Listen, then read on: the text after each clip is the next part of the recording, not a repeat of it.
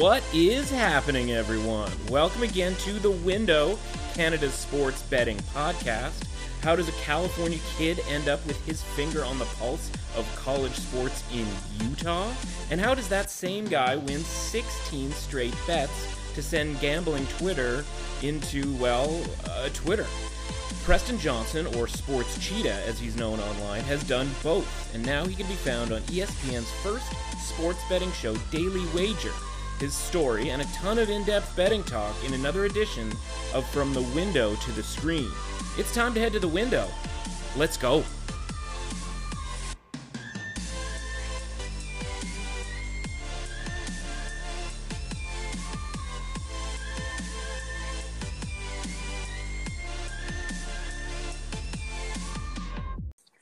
Welcome again to The Window. I'm your host, Matt Russell. Fifth and maybe final edition of our From the Window to the Screen series, as we hope that sports will be back at the end of July and we can get back into a regular schedule of capping games and making bets.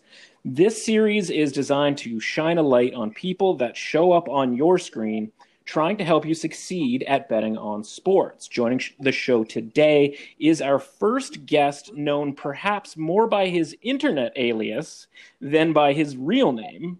You might know him by his web presence as Sports Cheetah, but if you've seen him on ESPN's still relatively new show, Daily Wager, he and his highly rated beard are featured prominently with his given name, Preston Johnson. Preston, welcome to The Window. Hey, how you doing? We'll get to your path on ESPN in a second, but we have to discuss a recent tweet of yours. As best as I can tell, you've been offered various incentives to quit sugar drinks, all forms of soda, essentially. How did this come about, and what are the incentives? And is this sort of what it's come to with regards to the shutdown and the quarantine and everything else going on? Need something to bet on. Yeah, the ultimate thing, it's more, I think, for my own benefit, just from a health standpoint, but the incentive is nice. It was just a July 4th conversation I had with someone. And I was saying, like, I've always thought I could just cold turkey stop drinking soda, but I don't drink alcohol. I don't drink coffee. I don't even drink tea. But soda's kind of been my vice in that regard. And I've always just said, I can just stop if I need to. But then I was thinking about it, and I've never done it. So then I'm like, maybe I can't stop. I've gone maybe a month before and not drinking soda or sugar, and y'all drop 10 to 15 pounds that month. So it shows the difference it makes and just how unhealthy it is. And so I was sitting there, and my friend said, hey, well, if you had an incentive to do it outside of just getting less fat, maybe you would actually see how long you could take this. And so he kind of sparsed out those reward points where if I hit a month, I get $100, but 6 months, is X amount more. But the goal here is to do it for 2 years, and I get 10,000. Right. So it goes up with time. It's kind of exponential in that regard. I should be doing it for my own benefit anyways. The incentives are nice. But a few days now into this, so far so good. Just drinking a lot of water at this point, and hopefully it gets me in a better shape too. Because honestly, with quarantine, and I was already a little bigger anyways, but now I'm sitting playing poker. I'm no longer going to the gym, which I would do a few times a week. I'd play basketball a few times a week. I was just I got to take a stance and start working on this outside of everything else. So the money will be nice, but hopefully, it results in me dropping some weight as well. And then, can take this guy out to a really nice dinner in 2 years. Yeah, no doubt. That seems like a win-win situation, if you ask me. And we're definitely in the same boat with regards to gym shutdowns. So it's not necessarily a bet. It's just an incentive type thing. It's just a challenge. Yeah, exactly. Yeah, but you've been involved in a few bets over the years. Different sort of people will pop up and maybe challenge your athletic ability based on your appearance. And so tell us about something, that's happened over the last little while, maybe, that you've, had to deal with on Twitter, and, how you've made a couple of bucks doing it. Yeah, it's a good segue because, people see, you're this fat bearded guy. You couldn't shoot a basketball. There's no way. There's been a few props I've done. And the first one I ever did dates back, probably 7 years ago now or something, when I was kind of early on in my gambling Twitter career, if we want to call it that. Sure. Huck Seed is like a poker pro. He was there in Vegas for the summer for the World Series of Poker. He wanted some sort of incentive to get into the gym and actually be working out, getting some exercise. And I guess he shoots the ball pretty well, but he had some sort of real long-term bet with someone where over the course of the summer, he had to shoot 15,000 3-pointers and he had to make at least 9,000. So he had to shoot 60% on 15,000 attempts. So he would go shoot like 250 to 500 a day for, however long it took. So I copied that. I said, this is actually a really good bet. And I said, there's going to be a lot of people that won't think he can do it. And I think I added something where it's like, but I know I could. And then everyone's like, there's no way. Like this fat bearded guy from Twitter, like can't shoot 60% from three. What people don't realize is there's a big difference between shooting standstill threes in an empty gym, with someone rebounding for you, and shooting threes in an NBA game where we know 40% is great. Oh, of course. A little bit different. Like I've seen Rajon Rondo stand in the same spot and make, 12, 13 threes in a row before. It's a completely different game. So that was the first one I ever did. And everyone bought out because I think 7,500 threes into it. I was at 63 point something percent. I don't recall exactly. But at that point I would have had to have shot, below 57% for them to maybe even have a chance. And that far into it, it was pretty evident that I would be shooting at least that. So I let people buy out for some small discount or maybe made them donate the discounted part to charity, something like that. We made it at least positive for them in some degree. But then I did another. Yeah, go ahead. Oh, you were able to go sort of whenever you wanted too, right? Like you could just go shoot 50 if you wanted on what was the time frame? Yeah, exactly. I just had a gym. At the time I was living in downtown Salt Lake City, and they had a gym like in this high rise that was pretty nice and a court up there. And so we would just shoot up there. We could go whenever. It was like 24/7. The key to this, and I forgot when I was even bringing the story because I'm just so used to Twitter. There were friends that I was telling about the Huck Seed prop from Twitter that wanted to bet me anyways. And so there were actually people there in person that were tracking everything. I also streamed a few of the shooting sessions so people knew I wasn't just BSing the entire thing. So that was a big part of it. And so I kind of had to work around their schedules a little bit, but usually it was like evenings and nights that we would just go and I would put up shots. But it led to then a few years later, I did one where it was like an NBA 3-point line one, which is a little tougher. It's tougher to shoot from that far out. Well, and you're not used to shooting from that far out, right? Yeah, you never are unless you're playing enough pickup games and people respect you enough that in order to shoot threes, you have to shoot that far out. Right. But no one's really used to it. So that was a fun one. It came after someone from Twitter. It was Stuckey, if people know or follow him. He probably had an over, if I recall, in a Houston Rockets Utah Jazz playoff game, and he was complaining about how combined they only went 17 of 69 from three, something really low, and his over still only lost by 2 points. So, he should have gotten there. It should have been a win. And he had put out a challenge I could make 17 out of 69 from the NBA 3-point line, and which isn't that impressive at all. I don't even know, 17 of 69 is some 20-something percent. If I recall, it was 24, 25%. So I was this is of course you could. Everyone could do that. And I've never really shot NBA threes, but I said I'll lay minus 250 or something was maybe the number that I threw out there, that I can make 20 out of 69. I think I increased it to be closer to 30%. So that was one we streamed and did online. That was fun. And I had a lot of people doing that one because I was laying a big price and I upped the amount where I had to shoot at least 30% from the NBA 3-point line. But that was fairly easy. I also did a field goal kicking one. I don't know if you saw that one ever, but I don't recall the field goal kicking one. I remember the basketball one because I remember being why am I watching this guy shooting just hoops in essentially an empty gym, or I think it was the condo gym that you're talking about. I'm how did I get here? How did that happen? Yeah, the field goal one was great because everyone always complains about kickers at ends of games, especially bettors, because they're missing the field goal or the extra point that screws you over one way or the other. So I've always just been curious, someone that's never kicked or tried to kick a field goal in his life, where I could get. And so I went and kicked 3 or 5 just test ones to see if I even had a remote shot. And I think I made I think it was 5. I think I made 2 out of the 5, and they were just chip shot extra points, I think from whatever 17 yards away. And so then I put up a poll and we were going to do a bet on it. And we actually got a few offshore sports books to post this bet. But I ended up saying something I got to make X% from 25 yards, X% from 30 yards, X% from 35 yards. We ended up doing whatever it was from 30 yards. It was like the middle amount. And I think it was 50% from 30 yards, and I had to kick. Man, I wish I remembered what the numbers were. I should have looked this up prior. But regardless, I remember having to kick. I think it was 50 because believe it or not, it's actually pretty tiring. And I didn't have like the correct cleats, and I'm like kicking with a basketball shoe on, and it hurts your foot after like 20, 30 kicks. It's pretty beat up if you're not used to it. So I think it was only 50 kicks, and I had to get at least 50% from 30 yards, and I ended up getting just barely over. I mean, it was actually a pretty tough one. That was a good challenge. Then there's like small stuff I probably do on the side with friends, like poker buddies too, when I've been in Vegas. But those were the three main ones that kind of were public and streamed and everything for people to watch. Well, I'm definitely one of those bettors who, does the I could do that move. I'm pretty sure most of us do. My number for field goal kicking is 27 yards because for 1 year I worked for a CFL team up here. And we would play around on the field from time to time. And one day we were just literally just kicking to see sort of how far we could kick it. Not even how far, but sort of, I don't know, just, how accurate we could be. And I kicked one. I swear I only kicked maybe 3.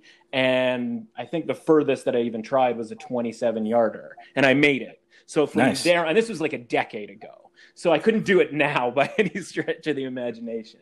And so from then on, it was like, well, that's the standard. Anybody who misses anything under 27 yards is an embarrassment to their family because I made a 27-yarder one time. Let me ask you this. I know we're going on like forever about these stupid props, but that's what we're here for. Because the way you're supposed to actually kick a field goal correctly, I tried to do, because that was part of the deal, is I think I had a full month to practice before I had to go live and get it. So I had as infinite amount of practice attempts as I wanted over the course of a month. And the way you're supposed to kick it is kind of with the side of your foot, and you come through with your leg, and it pops it kind of almost like a golf club on a golf ball. And I had zero chance figuring that out in a month. And so so when I'm saying that my foot was hurting, I didn't have the correct cleat, but I was using it. What I actually did is I found out a basketball shoe helped a lot more because I just had to start towing it, because that was the way I could accurately get it 30 yards straight most of the time. Okay. So had I tried to do it the right way with the side of my foot to get more distance, like the guys have to do, I can see why there's so much more variation to wide left, wide right. Like, it's really tough to do, especially for someone who hadn't kicked and only had a month to practice. But the towing it part, I could get those straight a little bit. So I don't know if you had tried to do it with the side of your foot, or did you just tow it yourself? I was doing it the way I'd seen it done on TV. I was doing like full on, like 3 steps back, 2 steps to the left. Like, and again, it was only 27 yards, but at that point I sort of decided to quit while I was ahead, and that would be forever my barrier on whether a kicker was the worst of all time or not. Well done. Yeah, well, we'll see. But we'll see what would happen if I did ever tried it again. It would probably be a considerably bigger disaster. So anyway, kind of got not off track, but that was fun. But let's start with, we're here to talk about you, and let's start at the beginning. The beginning is seemingly pretty similar to your present right now, and thankfully you're not from Chicago. I say thankfully because my last 3 guests were all coincidentally from Chicago, but you're from LA originally, and I believe you've made it back there. And correct. So as a kid, are you the standard Lakers-Dodgers fan? Or are you the counterculture Clippers, Angels, or are you going to Kings, Ducks games? I don't know. No, I am definitely Lakers, Dodgers. I have been my whole life. I grew up in LA area since I was 1 year old. I was actually born in Utah, and I will get more into Utah later on. But so my dad's like a Utah Jazz fan, and at the time, they were playing the Bulls as I was growing up. They were playing the Bulls in the finals. He was rooting them on. And for whatever reason, I think I was 5, 6, 7 years old at the time, but I couldn't really get attached to the Jazz. And then I was just like, maybe I was trying to be like contrarian to my dad. Like, oh, you like the Jazz? Well, guess what? I like the Lakers. No, but they were an insufferably annoying team. Like Jeff Hornacek, Jeff Hornacek is the 3rd best player. And they were playing Michael Jordan, and as a kid, I was like, man, MJ is the best. And so it was easy to root. A fair amount of series against the Lakers too. when I like kind of officially jumped on the bandwagon or Lakers train, I think it was when I was 8 or 9, and Nick Van Exel was my favorite player, and it was that era of like Del Harris, and they weren't very good. Maybe they made the playoffs a few times, but would be early outs. So I definitely was just trying to be ultra like hipster and contrarian versus my dad's rooting interest, because he was a Niners fan, he was a Jazz fan, and baseball wise, he did because he grew up in Utah. There was no real baseball team for him, so he kind of jumped on the Dodgers train with me at least. Okay. No football teams, literally no football teams at the time. But what about in the college football? I mean, college football, from my perspective, is your sort of go-to. I mean, correct me if I'm wrong, but college football seems to be your favorite to bet on, if not best to bet on. UCLA, USC, like, are you all pretty much neutral in that case? I'm definitely not neutral. Funny, just dynamic for people that aren't familiar with the LA dynamic. So you mentioned the NFL real quick. I want to say it's funny. I like jinxed LA people. When I lived there, there were no NFL teams. As soon as I moved away, they got 2 NFL teams. Now I'm back, but I never had an attachment to the NFL because while I was there weren't any teams. Sure. I grew up with Kyle Bowler, went to high school with him. He ended up playing for the Ravens for a while, at quarterback. And so we would root on the Baltimore Ravens for a while, but really never had anyone I was a true fan for. But college, completely different story. And everyone that tells you in LA these days, especially when USC got so good at football with the Reggie Bush era and Pete Carroll there, they'll say they're USC fans. I'm telling you, I don't care what anyone says. Nobody was a USC fan before they were good. Everyone was a UCLA fan. Oh, yeah. And I was a UCLA fan, too. I was lucky enough to have a friend I grew up with whose uncle is John Wooden. I met him a few times. Like, just great setup. I'm a UCLA Bruin for life. Everyone just jumped ship and went to the USC side. And I'm like, what are you guys doing? Like, this is ridiculous. And I think at the time, maybe I was starting high school and they were winning championships. And all these people all of a sudden said, oh, I've always been a USC fan. And I know for a fact they weren't. So I'm definitely UCLA, anti-USC, unless I have a bet that determines something differently. But, sure. For basketball and football, for sure, Bruin. So you've moved back to California now. You've got a wife, 2 kids, I believe. Is the reason for the move back the obvious one? And, of course, by that I mean to have your finger on the pulse of Big West basketball. Yes. I need to be sitting courtside more often. Right. For in-game betting opportunities. Yeah, Riverside versus Northridge is you're right there. The move was always kind of in the cards. The Vegas part was Vegas for one reason. A lot of what I'm doing and people I'm working with are able to get down around the country or even internationally, whether I'm in Vegas or not. So that's not really a necessity anymore. And as other states are opening and legalizing things, it's just growing. Hopefully California is down the road in that regard too. But so really it was a matter of being nearer to family combined with my daughter starts kindergarten this fall. And so it kind of always been a thing where we'll get settled down there before kindergarten and then kind of we're here to stay. So Vegas was great. Was there about 5 years, and now it's Southern California for the rest of the way. Yeah, obviously family reasons would be the true obvious answer to that question, not necessarily big West hoops. So, growing up originally, you're talking about, all of the Dodgers, Lakers, USC, UCLA. Do you remember at what age you realized that people could bet on sports? I do, because so Matt gave me a rundown that I could kind of look over before we did this, and I was wanted to make sure I wasn't forgetting something or missing something. So when I read this part of it, I thought it was a really interesting question because I'd never really been asked it before. And I remembered back, I was just trying to think, what's my earliest memory of wagering money on sporting outcomes? And the one that just keeps popping to my mind, probably for a few years in a row before I even bet on anything else, was fantasy sports. So Now that's not necessarily betting on sports, but it was very early on. I loved basketball, the NBA. I was playing fantasy NBA for $5 or $10 for a season with friends. Eventually it was the NFL.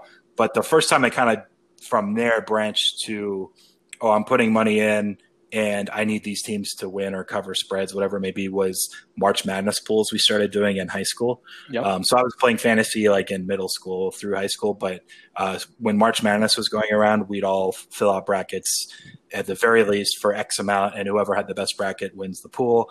There was some stuff that included cover rates or percentages based on which school and which team or which seeds or something like that. So there was some variations, but fantasy sports mixed with, I think, March Madness pools was kind of the first intro to betting on anything sports related for me.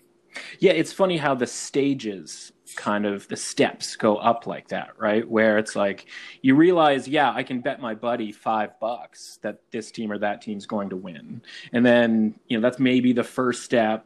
And then you kind of, like you said, get into like the fantasy realm. And of course, up here in Canada, hockey pools are like, you're basically in a hockey pool the moment you're born, because they're the easiest thing to track, right? Goals, assists, points, like it's from a cumulative standpoint, it doesn't get any easier than being in a hockey pool, right? Like pick 10 guys, whoever's got the most points at the end of the season. So it's like as rudimentary as it comes. So maybe it's a little bit flipped from that standpoint, because I'm pretty sure I was in a hockey pool when I was like 6. But, you go on and then eventually you realize, oh, wait, like, there's point spreads for football games, and I can wager, through different avenues than just betting my buddy $5-10 because we disagree about who is the better team in this game or this series. So is that something that you start doing in college? And where did you go to college? Really kind of upping the gambling, betting, anything has still happened in high school. Okay. Via poker, and poker was really where anything started for me that on any significant scale. That's another stage.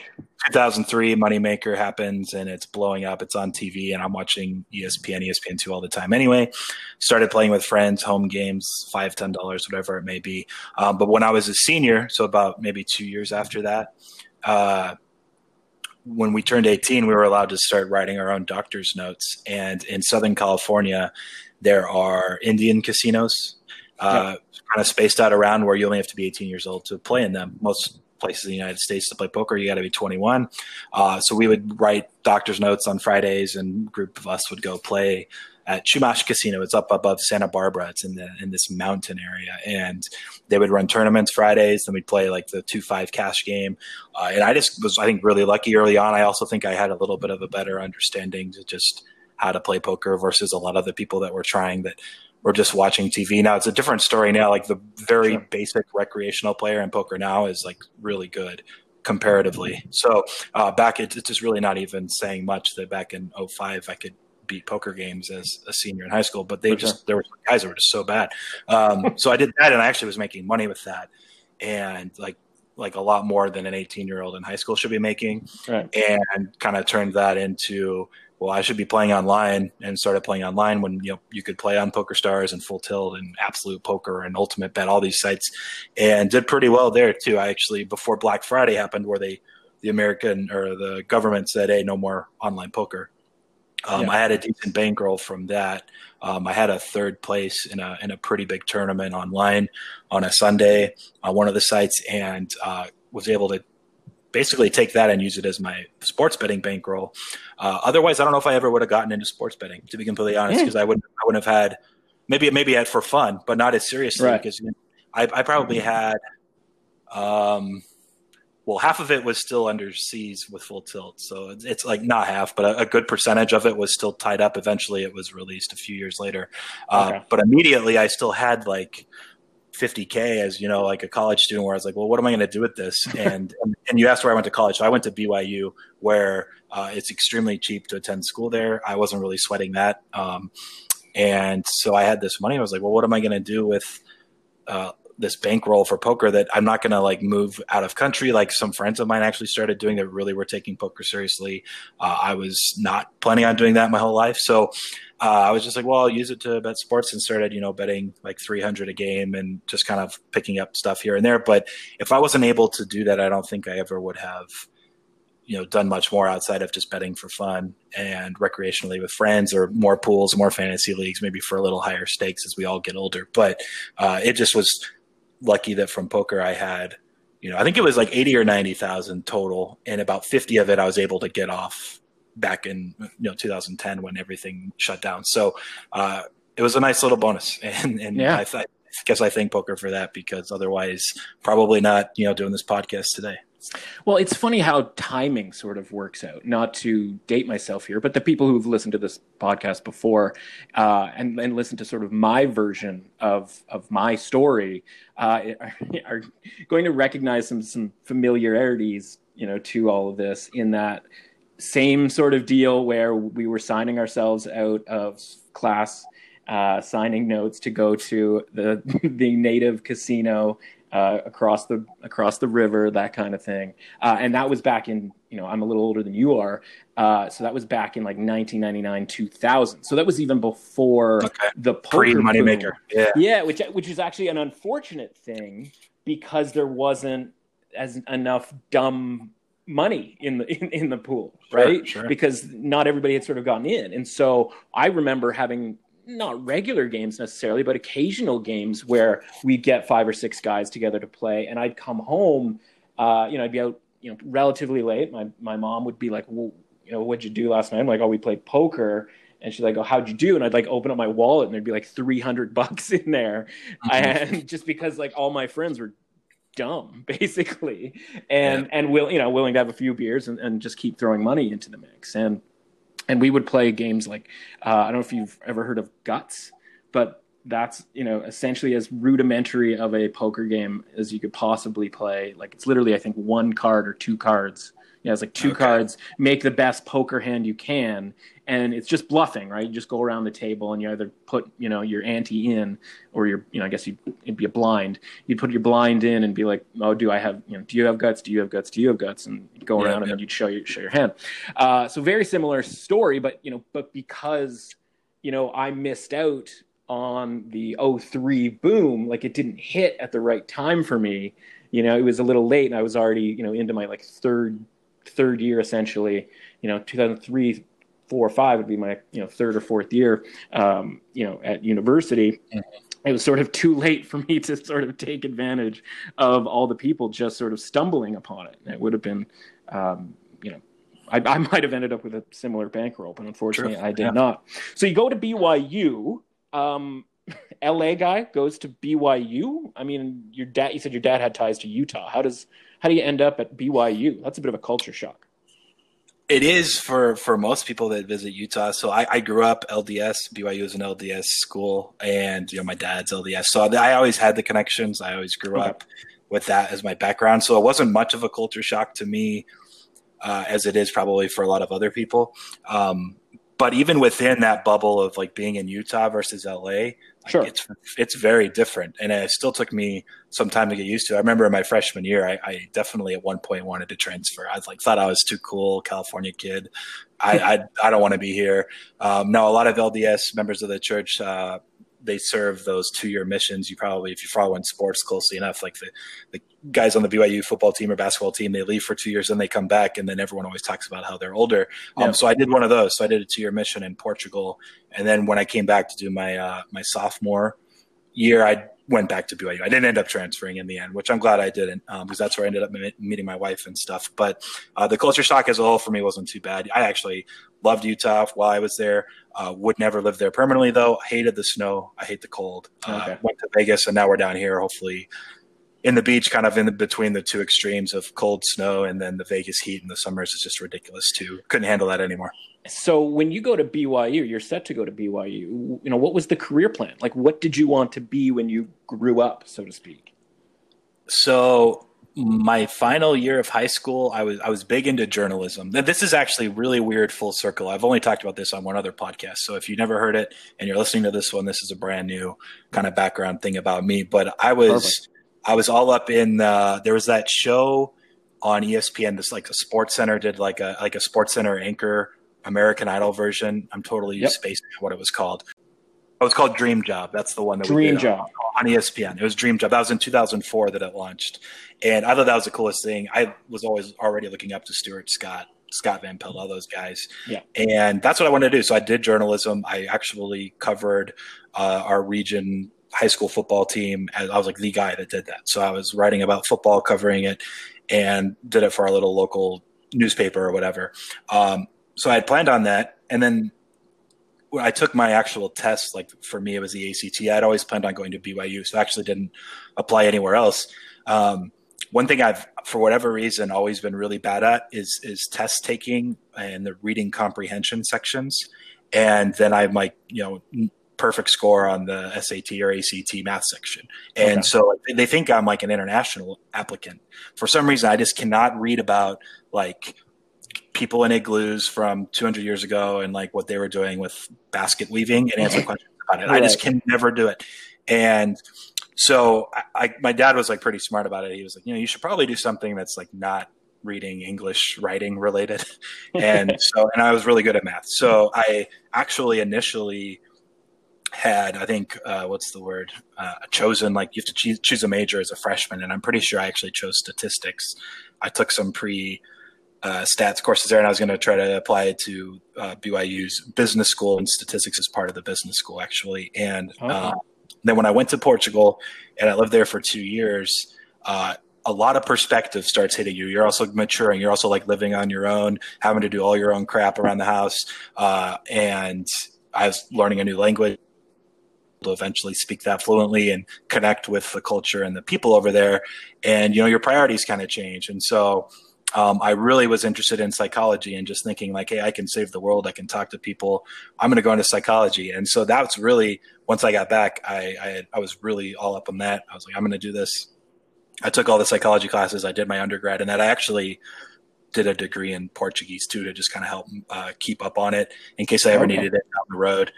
So I actually have degrees in psychology and Portuguese, but at that point I was like, well, psychology, like you can't make any money unless you go get a master's degree. And in most cases in that field, it's a PhD.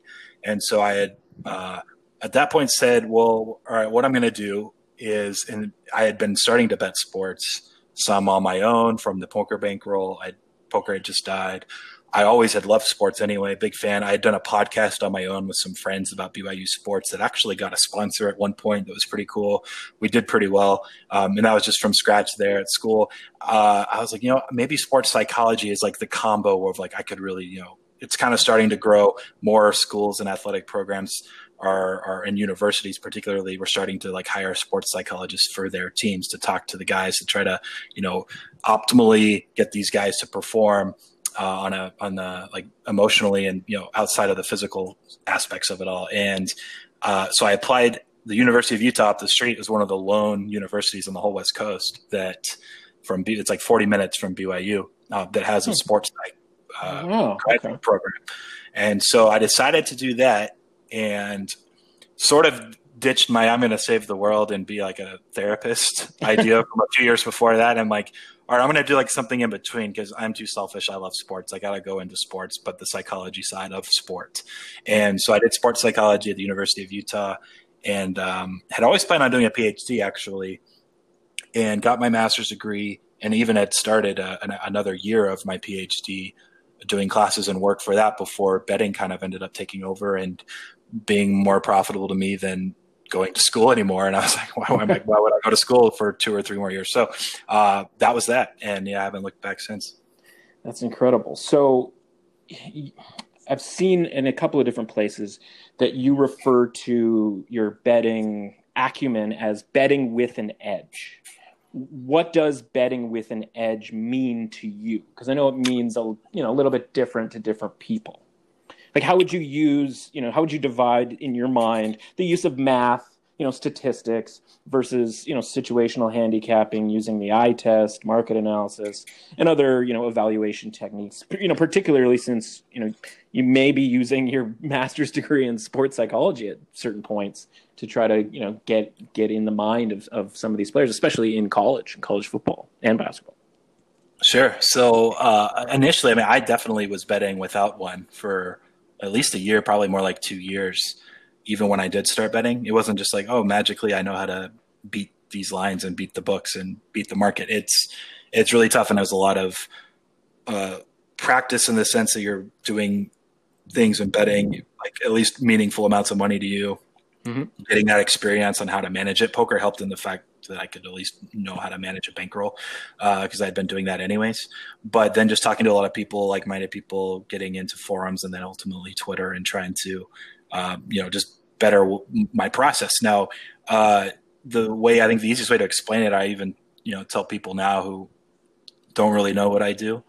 If I would ask if you're betting with an edge, like if I was to ask you heads or tails, and it's a 50-50 proposition, you pick heads or tails, neither of us would have an edge whether it landed heads or tails, right? Right. We're getting paid. It would be break even, in a vacuum for infinity. If I offered you $11 to your 10 to pick heads or tails, well, now you're getting 1.1 to 1 on a proposition that you're going to be winning 50% of the time. I'll flip coins with you all day. If that's the case. You would do that every time. So that's your edge, that getting that 1.1 to 1, that's the difference. And so you kind of take that coin flip example where someone can recognize, okay, yeah, that's an actual advantage or an edge. And we're looking at sports, and I have my own numbers and projections I'll use, and I'll compare them to the sports market. And I can say, oh, hey, here's a 2 or 3% edge in this game. So I'm going to bet it. And because I trust, at least not to the degree I would heads or tails, because that's like 100% 50-50, right. But at least I trust enough that, my numbers and projections are going to be good long-term. And so you're finding those edges and discrepancies in markets. You're betting them knowing that over the course of a sample that's really big, you're going to be profitable. Small samples, downswings definitely happen. I've had down months, down seasons, depending on the league. That'll always happen. That's always part of gambling in general. But betting with an edge is, finding the advantages in what you expect to happen, what's predictive, what's going to happen, and then betting better numbers than where they end up closing and hopefully where the results end up being. Well, and the one thing that you mentioned that is the thing that I think is hard for people to understand, and I mention it all the time on this podcast, is that it really is at times 2, 3, 4% is enough of an edge. And for people who are just starting out, they don't realize that it's not black and white, right? It's a gradient of gray, and that 2, 3, 4% is all you need to make a bet. Totally. Yeah. I mean, that's like one of the downsides of now of, being on ESPN or even just posting picks at all on Twitter, anything. Like I'm posting a pick I think wins like 54 or 55% of the time, maybe 56% of the time, whatever it is. People don't understand that. That means I think it loses 45% of the time. Right. Like, so when it loses and they're really upset, it's like, yeah, I thought it would lose 45% of the time. And like, well, why would you bet on something that you think is going to lose? They're not recognizing the eventual literal math to it all, that you're just trying to grind out small advantages and edges and profits over the course of higher volume and, ultimately getting more down, then, you can increase the ROI. Yeah, I was actually on a podcast with, it was a hockey podcast this week, and I was trying to explain to the host that last year when the Blue Jackets beat the Lightning, right, in the first round, it was a sweep. And, I tried to explain to him, I had the Blue Jackets in that series, fully expecting not to win that bet. And the fact that it was a sweep was even more insane, right? It was the best hockey team in the league against essentially, the worst team to qualify for the playoffs. And just trying to get somebody to wrap their head around that I would go into a bet almost not knowing, of course, but pretty sure that I was going to lose that bet. It was just too good to pass up from, like you said, an edge standpoint. Like I had the number closer to like 6-7% of an edge. And but I'm like, oh great, now I have to bet against the Lightning. Like this is so I awesome. don't actually follow hockey well enough. I definitely don't bet it. But if I recall, like even what was the series price before? Was it like 4 or 5 to 1? Like it wasn't even that high. No, it was like, it would have been, it was pretty close to, I want to say it was like 450 plus 450. Yeah. Okay.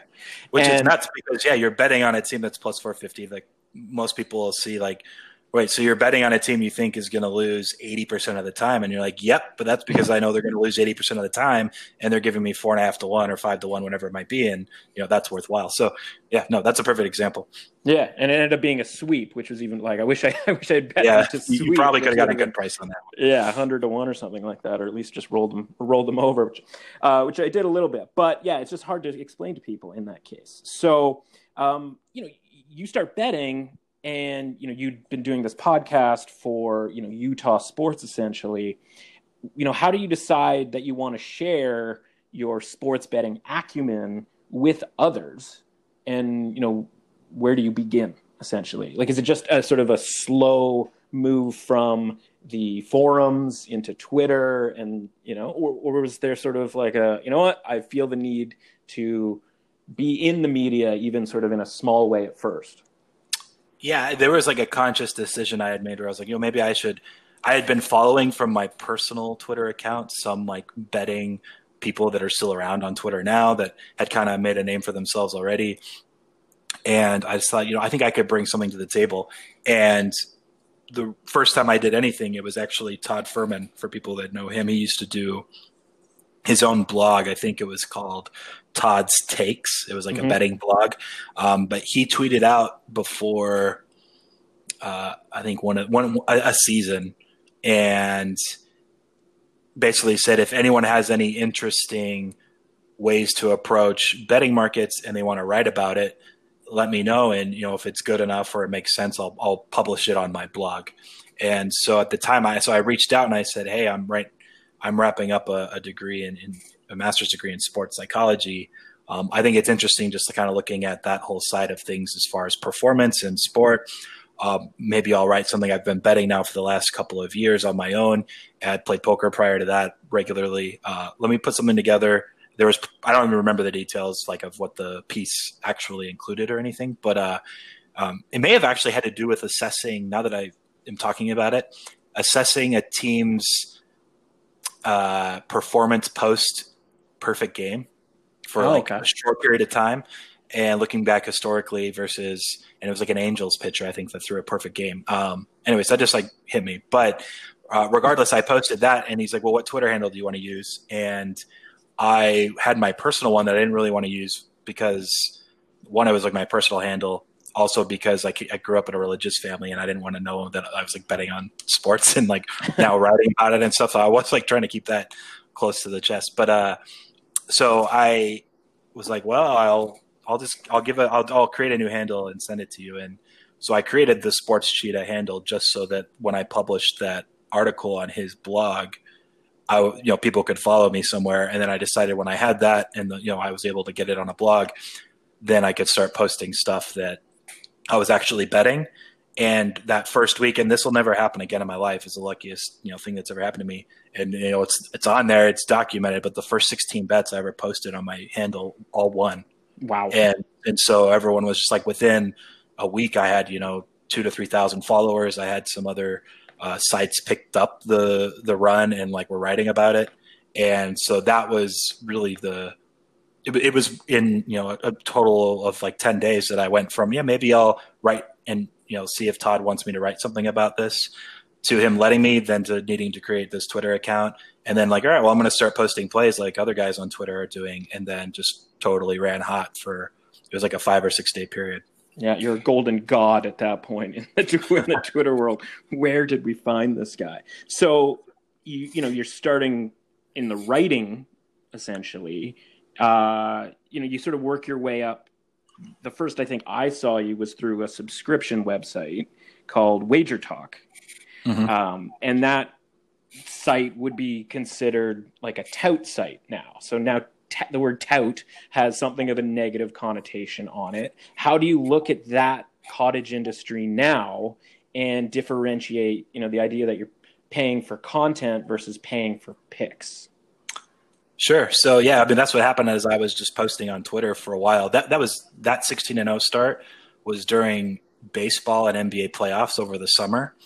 And what was really nice was that I was also fortunate that upcoming football season, and no one else knew this, but because I was working and had connections with doing sports psychology with a master's degree, I had connections through friends and family, coaches at BYU and coaches at Utah for the football team. That football season, I posted all my BYU, Utah, and Utah State, actually. I just called it like the trio of Utah teams, all the football plays on Twitter, and they just crushed me like 74%. And I was betting stuff like every week in almost all of their games. And primarily was the fact that no one realized that year that BYU actually had some NFL level talent on their defense. So unders came in the first 7 or 8 weeks of the season.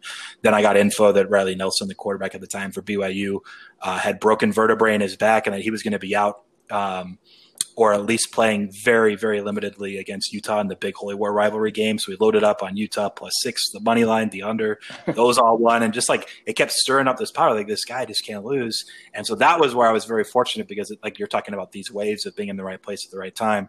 My connections just through those schools and coaches and just having worked at some of, Utah primarily and then connections at BYU, it gave me a lot of info that helped me, during that college football season. And then it was after that the guys at Wager Talk reached out and said, hey, you're posting all your stuff, on Twitter or on some other websites that I had been, posting pics at and content for.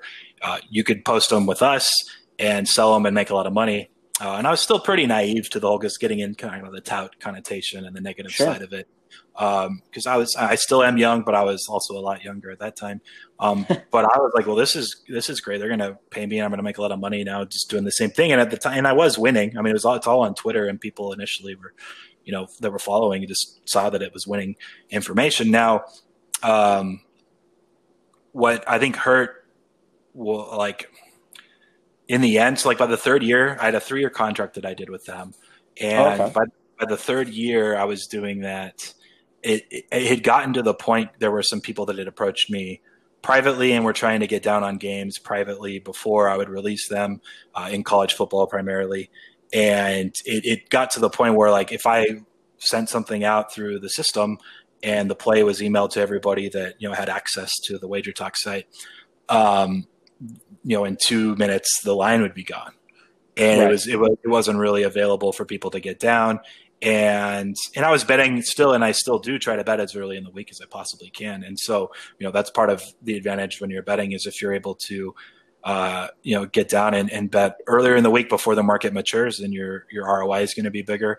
And so there's just a lot of kind of hurdles and obstacles organizationally to get down significant amounts earlier in weeks.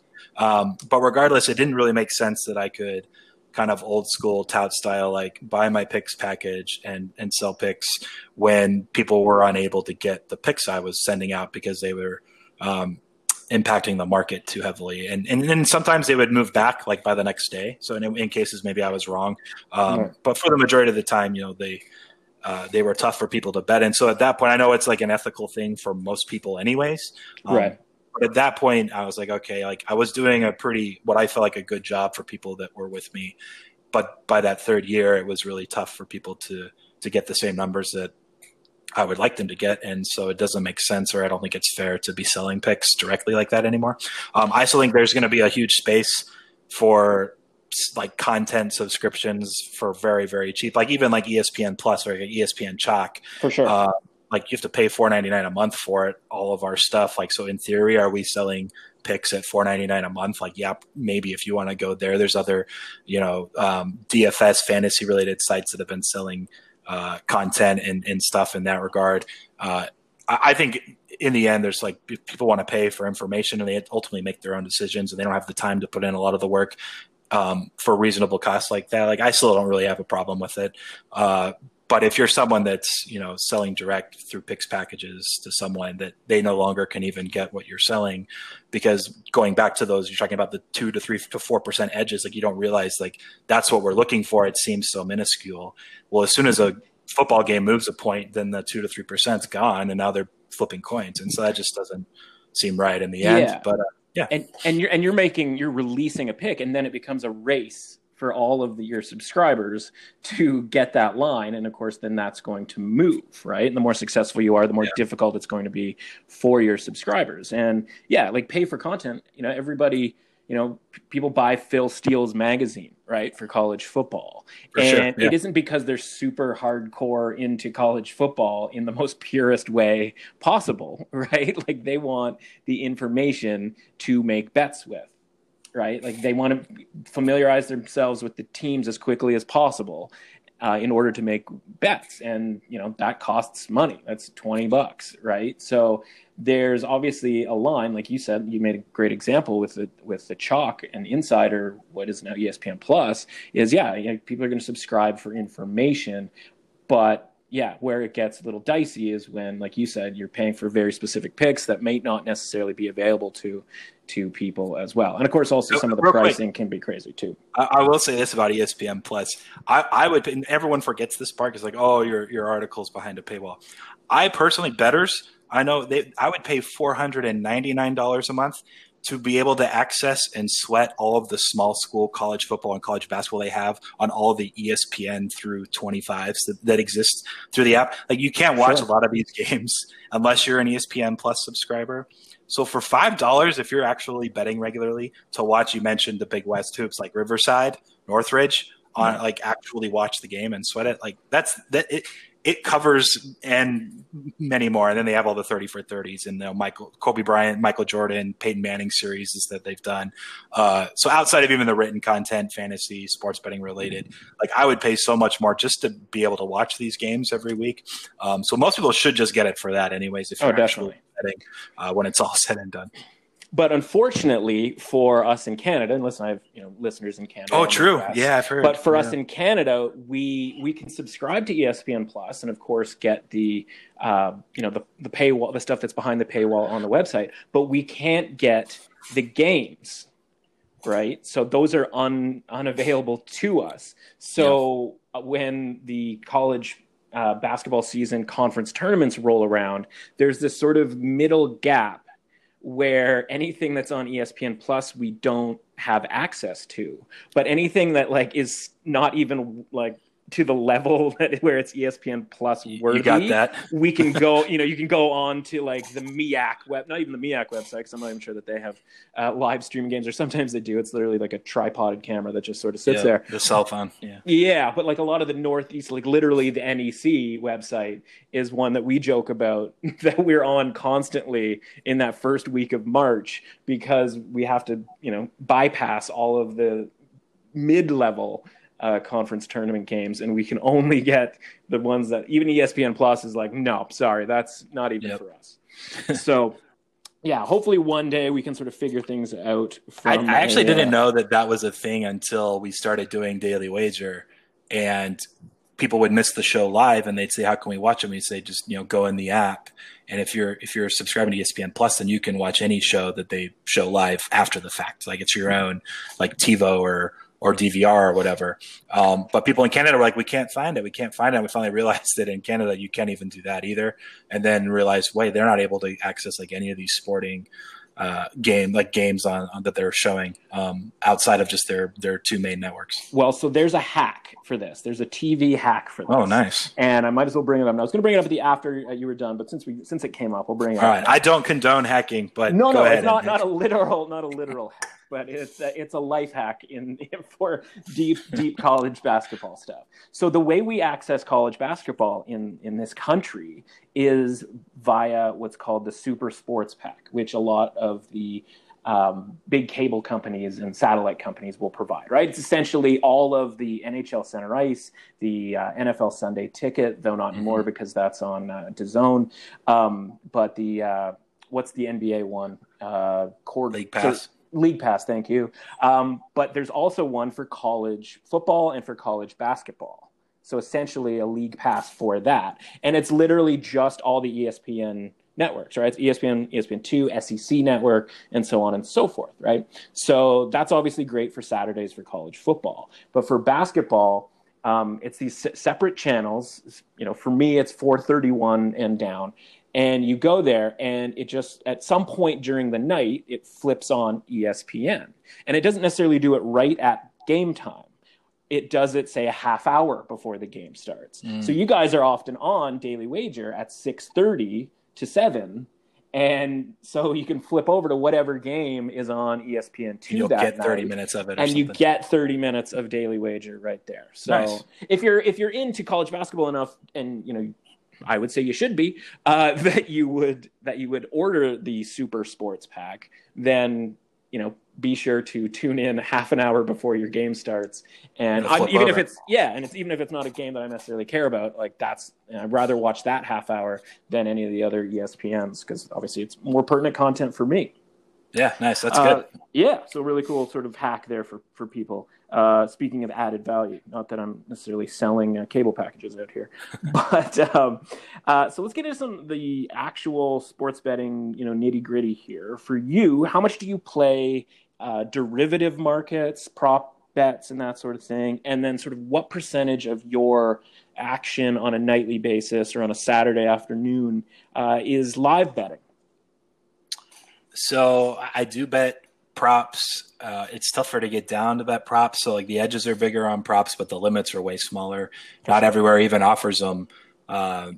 So it's been easier and better to get down since some of the other land-based casinos like DraftKings or FanDuel have started popping up because they're fantasy-based. They'll have props on. They're pretty big offerings and wide variety of offerings on props every day for NBA.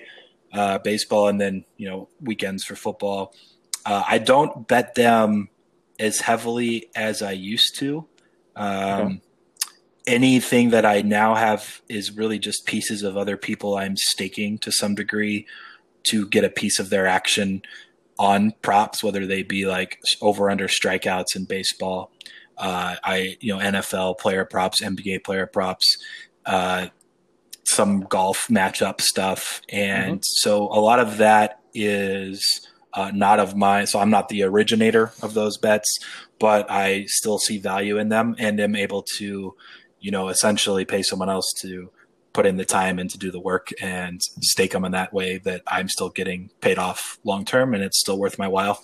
And time's essentially the biggest. I mean, that's like nothing groundbreaking, but it gets to a point where so I do both football and basketball leagues, and I usually bet baseball through June, but I don't bet it all the way through the summer when the market tightens up. Sure. But I also start prepping for football, and it takes me some time. And I used to write a whole college football preview guide thing, and it took me a long time. And then you start, so I have 2 kids now, they're both younger. Like you just start having to try to prioritize what's important. And, I could try to, like golf's the huge thing now because it's been being played the last few weeks. And right, the only thing. I could try to dig in and model golf. I don't really have the time to. Don't really care enough to at this point. I could try to do NASCAR. There's been some races like I don't have the time to do a NASCAR model out of the blue. So it just it kind of got to that point where I was doing props and I still have some player projection stuff I do for my NBA model is player based, but I ultimately just kind of leave that up to some other guys I trust do a good job. And it's kind of, honestly, it's almost stress free, and you're just kind of collecting, like almost like you're investing in something and you're collecting a little bit more than you invested, right? Every couple weeks or couple months.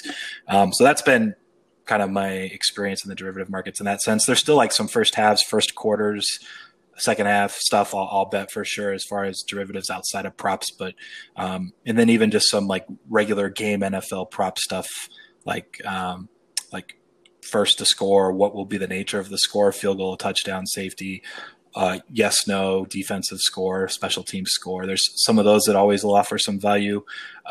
Shots on like first player to score on a nationally televised NFL game.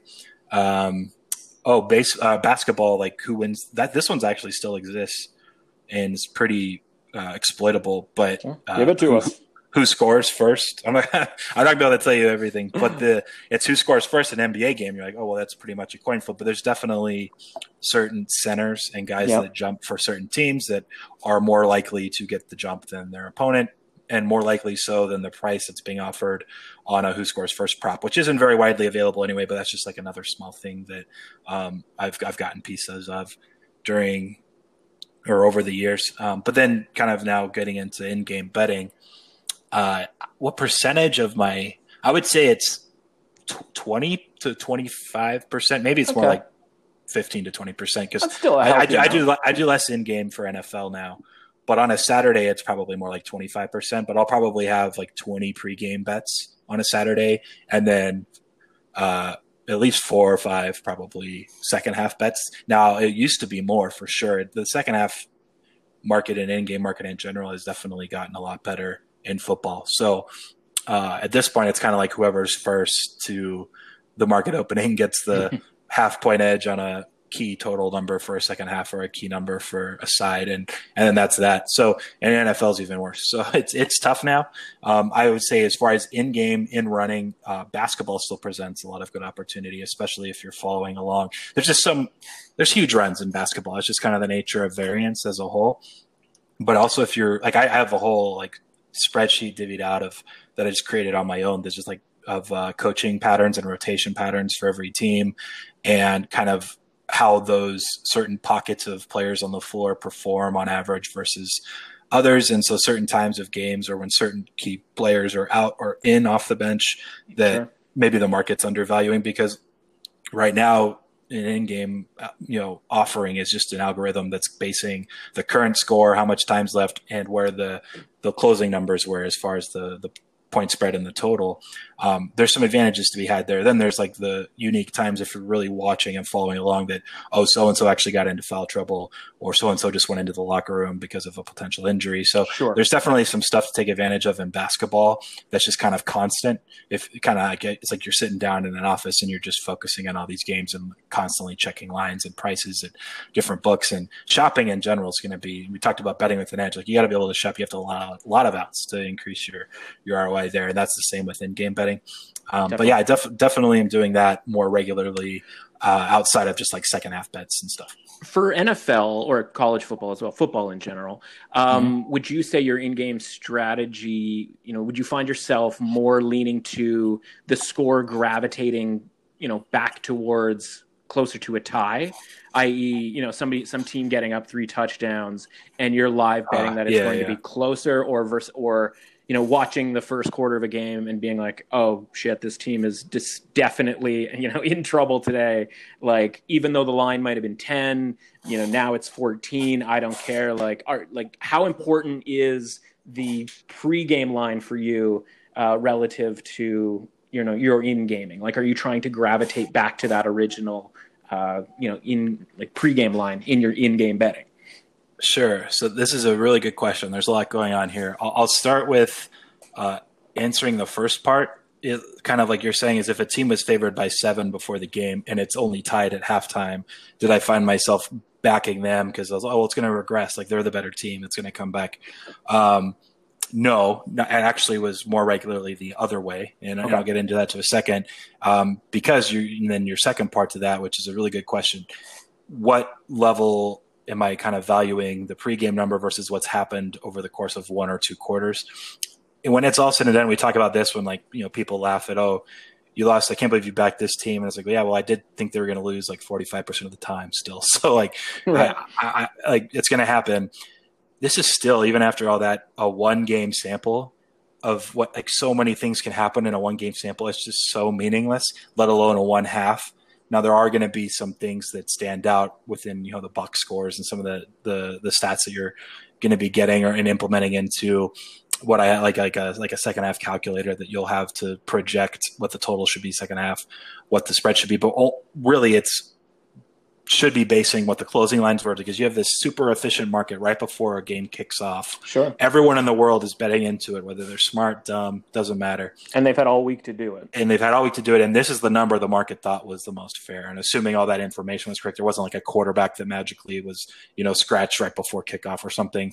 Those numbers are probably spot on, and so you need to trust those more often than 1 half of what you've seen so far, again, unless there was an injury or something that came up. So really you're basing that pregame number, and it's like what the in-game models will do that books are offering. They're looking at those numbers, what the current score and time is, and trying to set, hey, this is what the second half line should be based on. For football, who's getting the ball is a big deal, obviously, to start the second half, who kicked off to start the first half. But so anyway, so going to your point is I found early on, it's not as much the case at all anymore. Yeah. But early on, you would find the market always kind of shading towards the team that needs to regress to the mean, especially if it was a bigger favorite. They closed -7.5. They're tied at halftime. Like, wow, they're only -4.5 right now at half. Like, wow, what a great adjusted number. It's only -4.5. Everyone else was betting 7 or 7.5.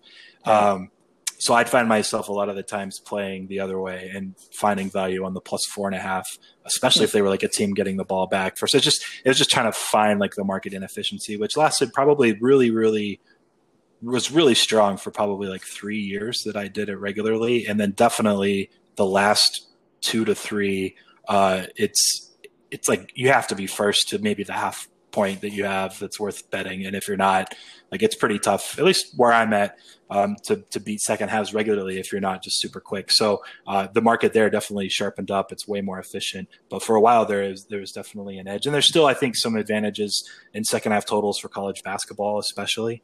But there's so many teams. There's a lot of schools. There's a lot of information out there. I would say that's still a market that's generally beatable as far as second halves go.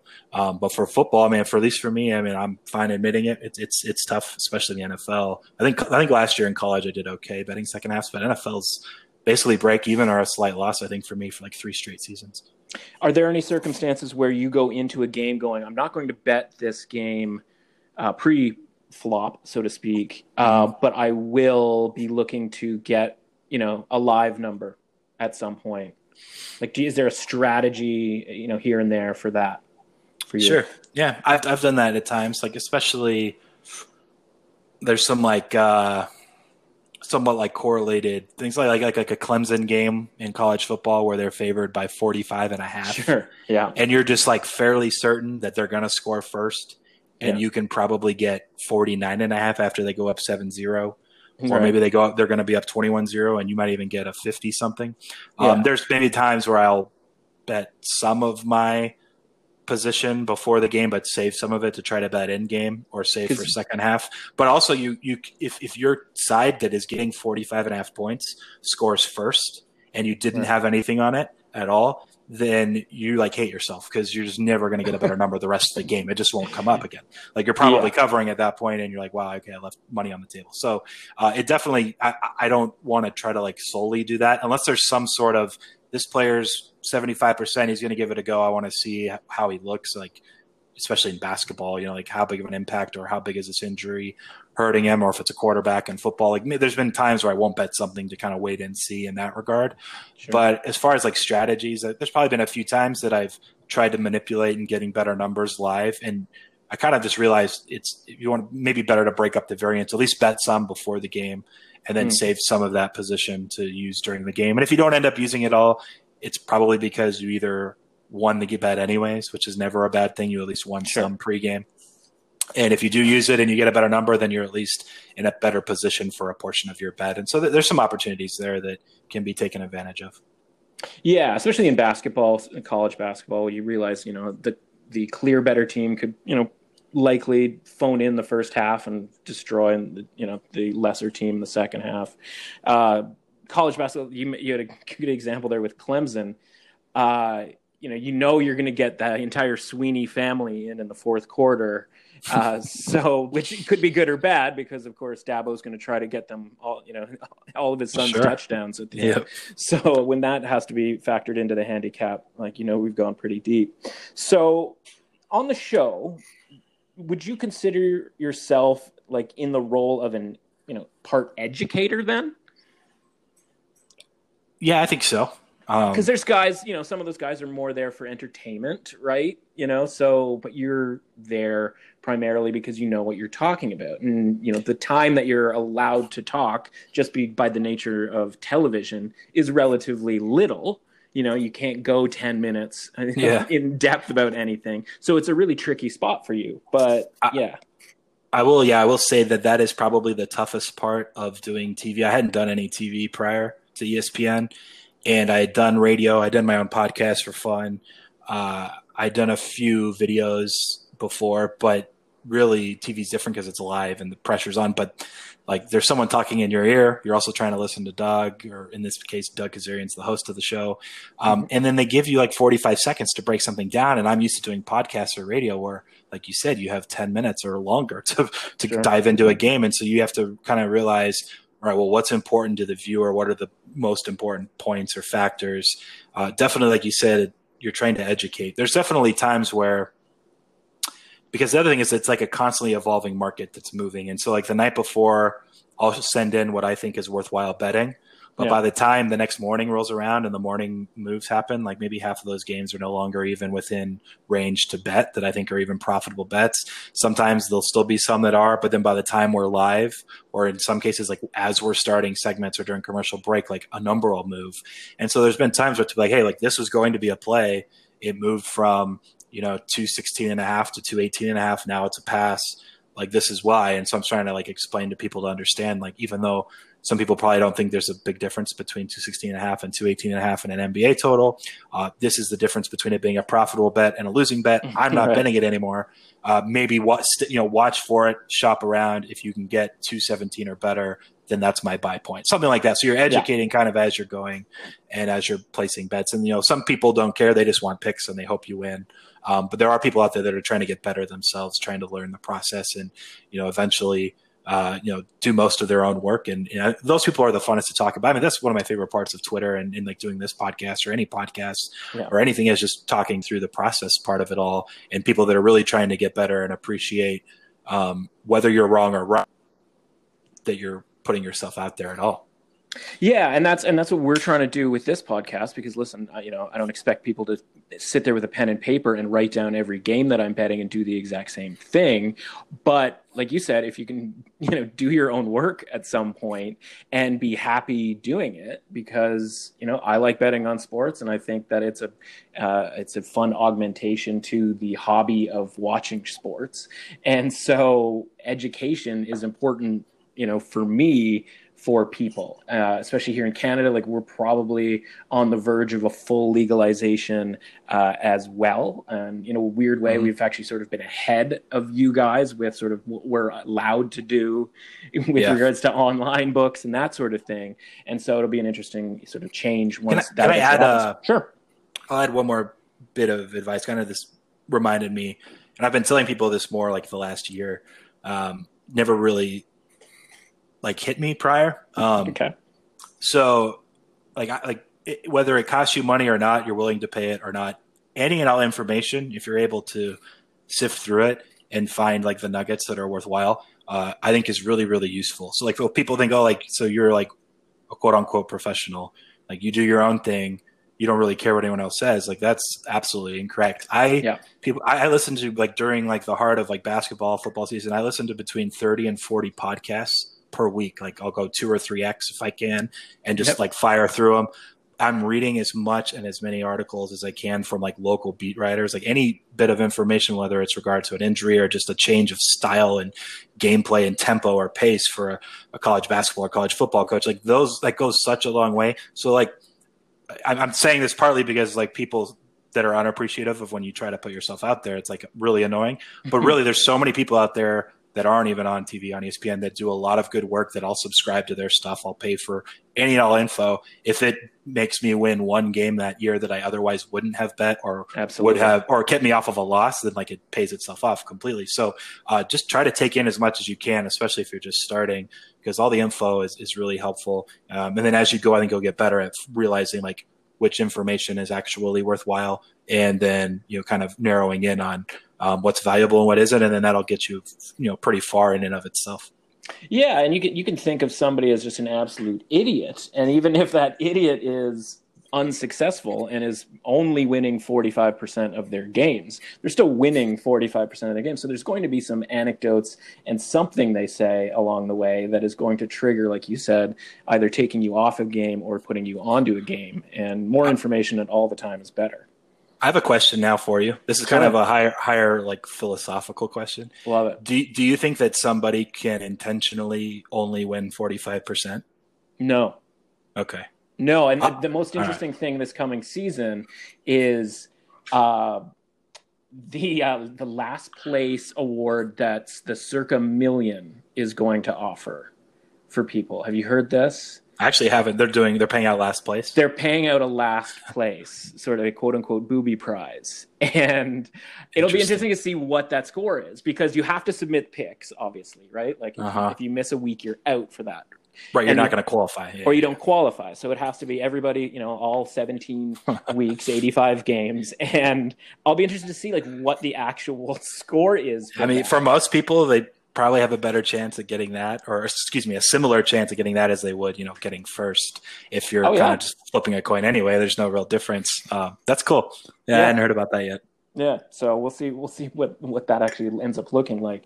So I'd be remiss, obviously we're in a really weird time here. So with regards to prep for the coming seasons, how are you treating the restarts from a handicapping perspective? And then has uncertainty about college football specifically delayed or inhibited your preparation for this season? Like, I feel unmotivated to start college football prep because I don't believe that it's happening, or at least in the way that the schedule looks right now. I feel like a lot of this is going to be a waste of time.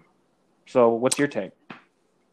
I don't know if I have a take there. I'm trying to be optimistic, but I think I'm leading your way as far as will it actually happen, or will it happen at least the way that they are scheduled to now as a full season, starting on time, all that. I'll say this though. So actually being employed by ESPN, like they're paying me still. So I'm still having to do content. And so this entire time, like if Caesars, who's the partner book with ESPN, puts out NFL season win totals, at the end of March or beginning of April, whenever it was, and they were first to market, I think, to do that, like, then we need to be discussing them. So I need to start doing work and prepping and having some sort of opinion for those. I also, I might as well bet them then if I can, which I was still in Vegas. So I did, they ended up doing college football as well really early on. So I bet a bunch of college football season win totals. I did a lot of preliminary work for that. If I wasn't doing that, I don't think, meaning if I wasn't working with ESPN, I don't think I would have. So I think that's the difference. A lot of pros I know have just really taken the time off and haven't done a ton. They've maybe tried to mess with some stuff and improve a few things with their models or process once the seasons start again, or they do start down the road. But not many are we're firing early on futures. And it kind of depends on what situation you're in. A lot of kind of lower level grinder guys are worried about no sports for a few months and they don't have an income. And some that are just, absolutely, good with money, don't mind putting a bunch of money into futures and letting them sit there for 6 months potentially, and then the season's not even playing anyways. It's not, it's not affecting them ultimately. So it kind of depends on everyone's situation. But I would have definitely I'll say probably, not definitely, but because I still am an action junkie at heart to some degree. Right. But I probably would have passed on most of the preseason work that I put into college football. And I ended up doing it just because we needed some coverage for it anyways from an ESPN standpoint. And so I'm glad I did, though. I feel like I'm in a pretty good spot now if the season does start on time and everything's good to go here in a month or so. For the restarts, do you have, I think the standard thing kind of going around is in the NBA, there'll be a lot of overs because it will sort of be like, how it's treated around the All-Star break, right? Going into the All-Star break, coming out of the All-Star break, a lot of overs because guys aren't that locked in on defense. For me, and you mentioned you don't follow hockey all that well, hockey's the type of sport that it's actually kind of works the opposite because such effort is required to score a goal in hockey. I would be heavily betting or heavily looking to bet the unders as part of the restart, right? And obviously different games, you can't just throw the ball down the court the way you can dump a puck down the ice in hockey to keep the score down. Do you sort of have, any opinion on that sort of common thought or any other sort of idea? A lot of people say if you're getting points, take them or, that kind of thing, because we just don't know what we're getting out of any of these teams. So my general stance is especially if you're just a recreational bettor, to be more cautious with everything before you start betting. Maybe you do want to watch a few NBA games first to see if the Wizards are putting out a G League team, even though they're part of this, Bradley Beal, and earlier today it was announced that he's not going to be participating. Yeah. Well, they were already screwed when Bertans went out. Right? Exactly. Yeah. Bertans, my favorite player in the league right now. So they were done for anyway, but just be cautious either way. But I will push back a little bit to just having a set, I'm going to do this because of the restart. I'll push back on the NBA one in the overs. It's true. The last few seasons recently, the starts of seasons, the scoring has just been, blitzing out of the gate, and overs are coming in for 2 weeks. And there was some pretty it goes against what I was saying earlier about second half betting, but there was for a couple seasons, the second half numbers were like the scoring was at such a rate that the second half numbers were just going back to that pregame total. Like, well, this is what the pregame total was, even though the number's here at halftime. So this is what, the calculator says it should be. And they weren't really accounting for the first half, was probably actually more predictive than a normal first half because of the style of play in the NBA changing, the pace, plus just the amount of 3-pointers that have been going up now the past few seasons. So there, you could just blindly bet second half overs on top of full game overs and just print money for a couple of weeks to start each season. I will say, just kind of now going to my point, I'll give a shout out to Mike Buey. He's at InPredict on Twitter, but he put out a thread a few days ago that's worth checking out on home court advantage in the NBA. And he used play-by-play data going back to 1996, I believe it was. And he was curious about kind of how home court advantage played out on a per-possession basis during the game, like minute by minute over the course of a game. And he ended up finding that, home court kind of drifted down as far as its effectiveness or its value as the game ended, which makes sense because home teams are more likely to win. They're going to be winning more frequently late in games. They're going to, take out their starters and have backups in certain cases or certain instances late in games. So the home court advantage, the effect wears off. But then he kind of started digging into it a little more and wanted to use all of that data and use win probability added over those times to determine what actually drives that home court advantage. Because it's all going to be a thing now for all these strategies, all these restarts, whether they're baseball, football, what are fans worth to home court? In this sense, NBA is not going to have fans, but they're also playing neutral courts in a bubble that is just this really unique and uncomfortable situation for players. So he wanted to break it down, and he said there were 4 main factors that essentially sum up home court advantage outside of fans, or if you wanted to say refereeing might play a part. And that was field goal percentage, free throw percentage, rebounding, and turnovers. And the most important factor driving home court advantage was field goal percentage or shooting. And home teams just shoot more efficiently. And so that's just been the case historically since 1996. So if you're not, he went a step further. He started looking into how pace is affected based on playing on home court. And it's a thing that, going back since 1996, home teams play at a faster pace until the last few minutes of the game. Again, the home teams are usually up with the lead. The game slows down. They want to limit possessions. So it slows down dramatically the last few minutes of a game in the fourth quarter. But overall, pace is significantly higher for home teams. So now you're throwing out home courts for these teams where they're going to be shooting on new rims. They're not playing on a home court where they may be expected to play quicker normally. And they also just haven't played basketball in over 4 months, real actual basketball. And my thing is I was hoping that the market would put up numbers for these games similarly to where they would have been had they matched up at the end of March. Because I would be probably betting a lot of unders, especially if I showed an edge under anyways, just because I think this is some pretty good info and data on it. Unfortunately, you've seen some of the books that have put up totals. They're like 8 to 12 points lower than probably where they would have been had they played in March. Like they're already accounting for it dramatically. And you see it happen kind of on a smaller scale in college basketball with all these teams playing certain conference tournaments in certain spots and early preseason tournaments. They're traveling to Hawaii, or sometimes they're playing on a ship in a Navy vessel in the middle of the ocean, and there's wind. And there's always some things like that in college basketball you're trying to adjust for. But this is kind of the first real experience in the NBA. But I think the market so far is kind of is trending way under in general as a whole. And then the question is, and now is it so much so that you should be blind betting overs anyways? So I kind of went full circle there where I don't think you should be betting blind overs. I actually was hoping to be betting more unders, but now they're so low that maybe we do end up betting overs. It's going to be a mess. But that's why I say just do it cautiously. Don't fire crazily just because there are so many variables, so many unknowns. And I also wouldn't really be firing a ton of futures in baseball or NBA yet either until you get to the day before it starts, just so you actually know who is healthy and not testing positive and is actually able to play. So anyways, that's kind of my range of thoughts there, but it's kind of hard to really give you a strategy that I know for sure will work or I'm confident in because it's all brand new. Like you said, it's just never happened before. No, but it's worth mentioning though, because it does sort of sound like a narrative versus statistical battle, right? Whereas if you've got all these people talking about overs and, throw you into the mix as the quote unquote talking head, but all the other talking heads are talking about overs in this way. And then you come in and go, actually, there is value, in theory, there should be value to the under. And then, of course, the sports books are listening to all of this, but they're the ones taking in the money as well. And so they're compensating the other way. And so, yeah, like you said, we're going back and forth and back and forth. So will you be more aggressive with regards to what you see in the first game from a team? I.e., say you gave a good example as any. Like, say the Wizards are just atrocious.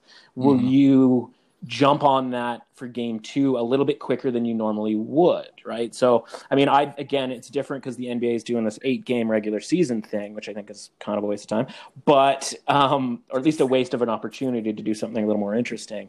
But the NHL is going right into a playoff situation, right? And so, for the playoffs, normally if a team loses in the first game of a hockey playoff series, it's a pretty good bet to bet them in the second game, just because there isn't really much in the way of home ice advantage in the playoffs statistically from a result standpoint. So will you be more aggressive in that case? Because if a team loses 4-0 in a hockey game in game 1, normally I would be like, oh, that team's bouncing back in the second game. But in this case, I'd be like, well, maybe that team just doesn't have it because they're not prepared,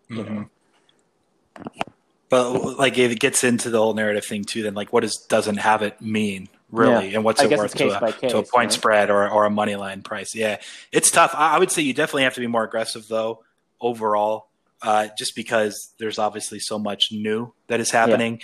And so normally when I would maybe make an adjustment week 1 of a football season into week 2, it would be weighted a lot more heavily than week 10 into week 11. For sure. We should probably be treating these first few games kind of this NBA regular season before the playoff as if it's like a start of a new season in that sense. But you also don't want to like overlook the fact that this setup is probably even more higher variance than the NBA game is already today, where they just shoot so many 3-pointers and like anything can happen. So if the Wizards go in and with this G League team and lose by 30 in their first game, I wouldn't necessarily go crazy because, they could have just shot 17% from 3 compared to 40% from the opponent. Sure. And so you kind of have to kind of dive in and at least get a grasp of where those significant discrepancies or results are coming from, and then kind of manage it as you go. Because I think there'll definitely be some early overreactions too, where there will be value on some ugly teams that you don't want to bet on that you'll just have to maybe in games 3 and 4, right? So it'll be kind of a combination of everything, and that's why it's important to have a base like projections system or model that gives you an idea where lines should be, and then kind of comparing them to what we've seen and what the market is saying. Like here's an example, kind of going back to even that over-unders thing. Sure. And I got this from my friends at the Deep Dive podcast. I just listened to their I'm not lying. I listen to every podcast I can. The info is helpful.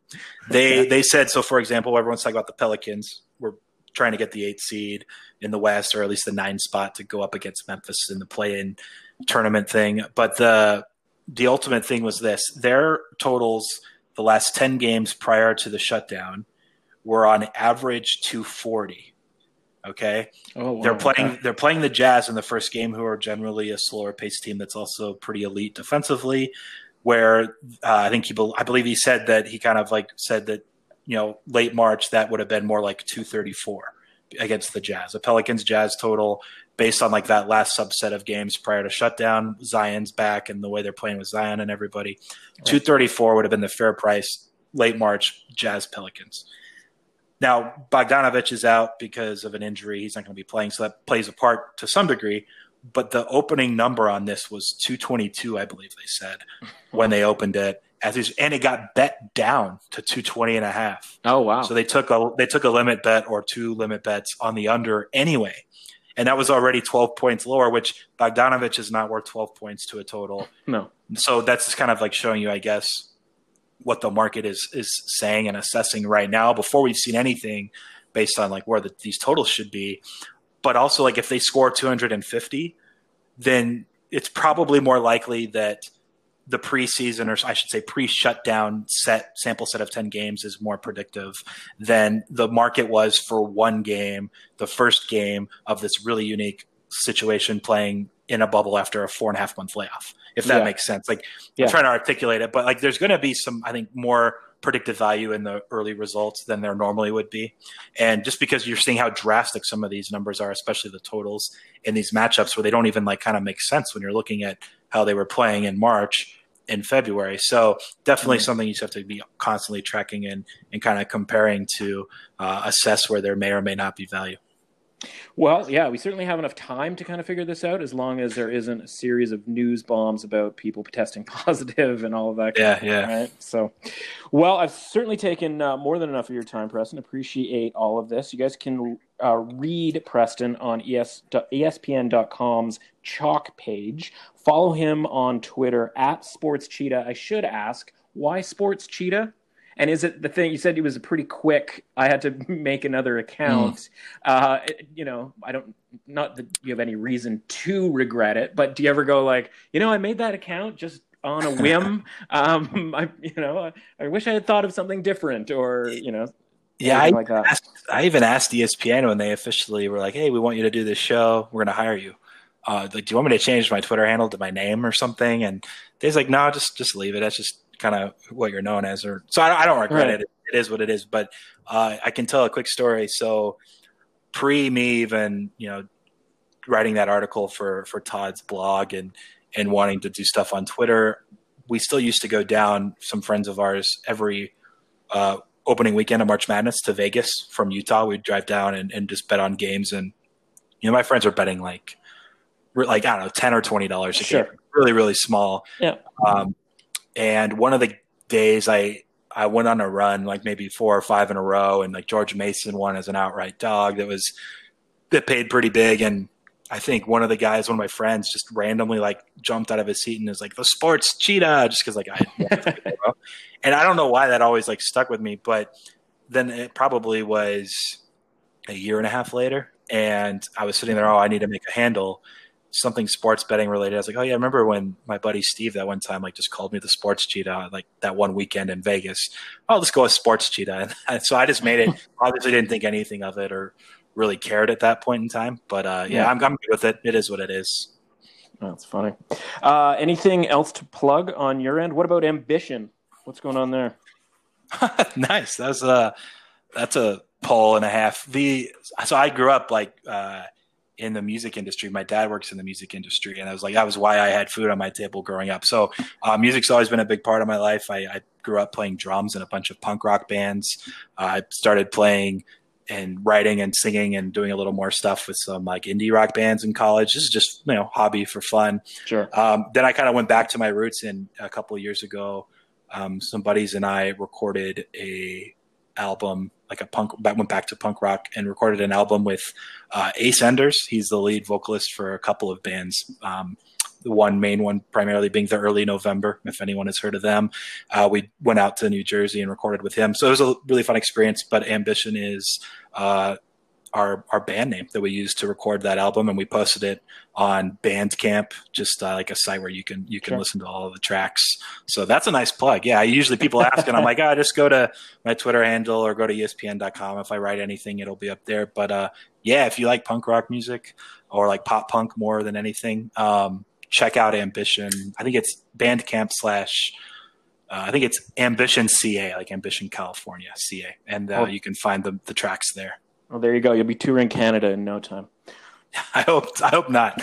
I don't want to be touring during this whatever we're going through. This is the safest place to be, man. This is the safest place. It isn't bad up there. You're right about that. But I feel bad for all these bands that just like they can't tour. They make all this money touring, and like no one's doing anything. You can't do shows. Entertainment industry as a whole is just a tough time. Yeah, it's rough. He's a man of many talents. Continued health and success to you and your family, Preston. Thanks so much for doing this. Yep, no problem. That's it for this episode of The Window. We went long again, but you can't blame two guys who like betting from talking betting, and Preston is a wealth of knowledge. So thanks to him for that. As for me, I'm at mrussauthentic on Twitter. Please subscribe, rate, review the podcast on Apple, Spotify, or wherever you're listening. Until next time, I'll see you at The Window.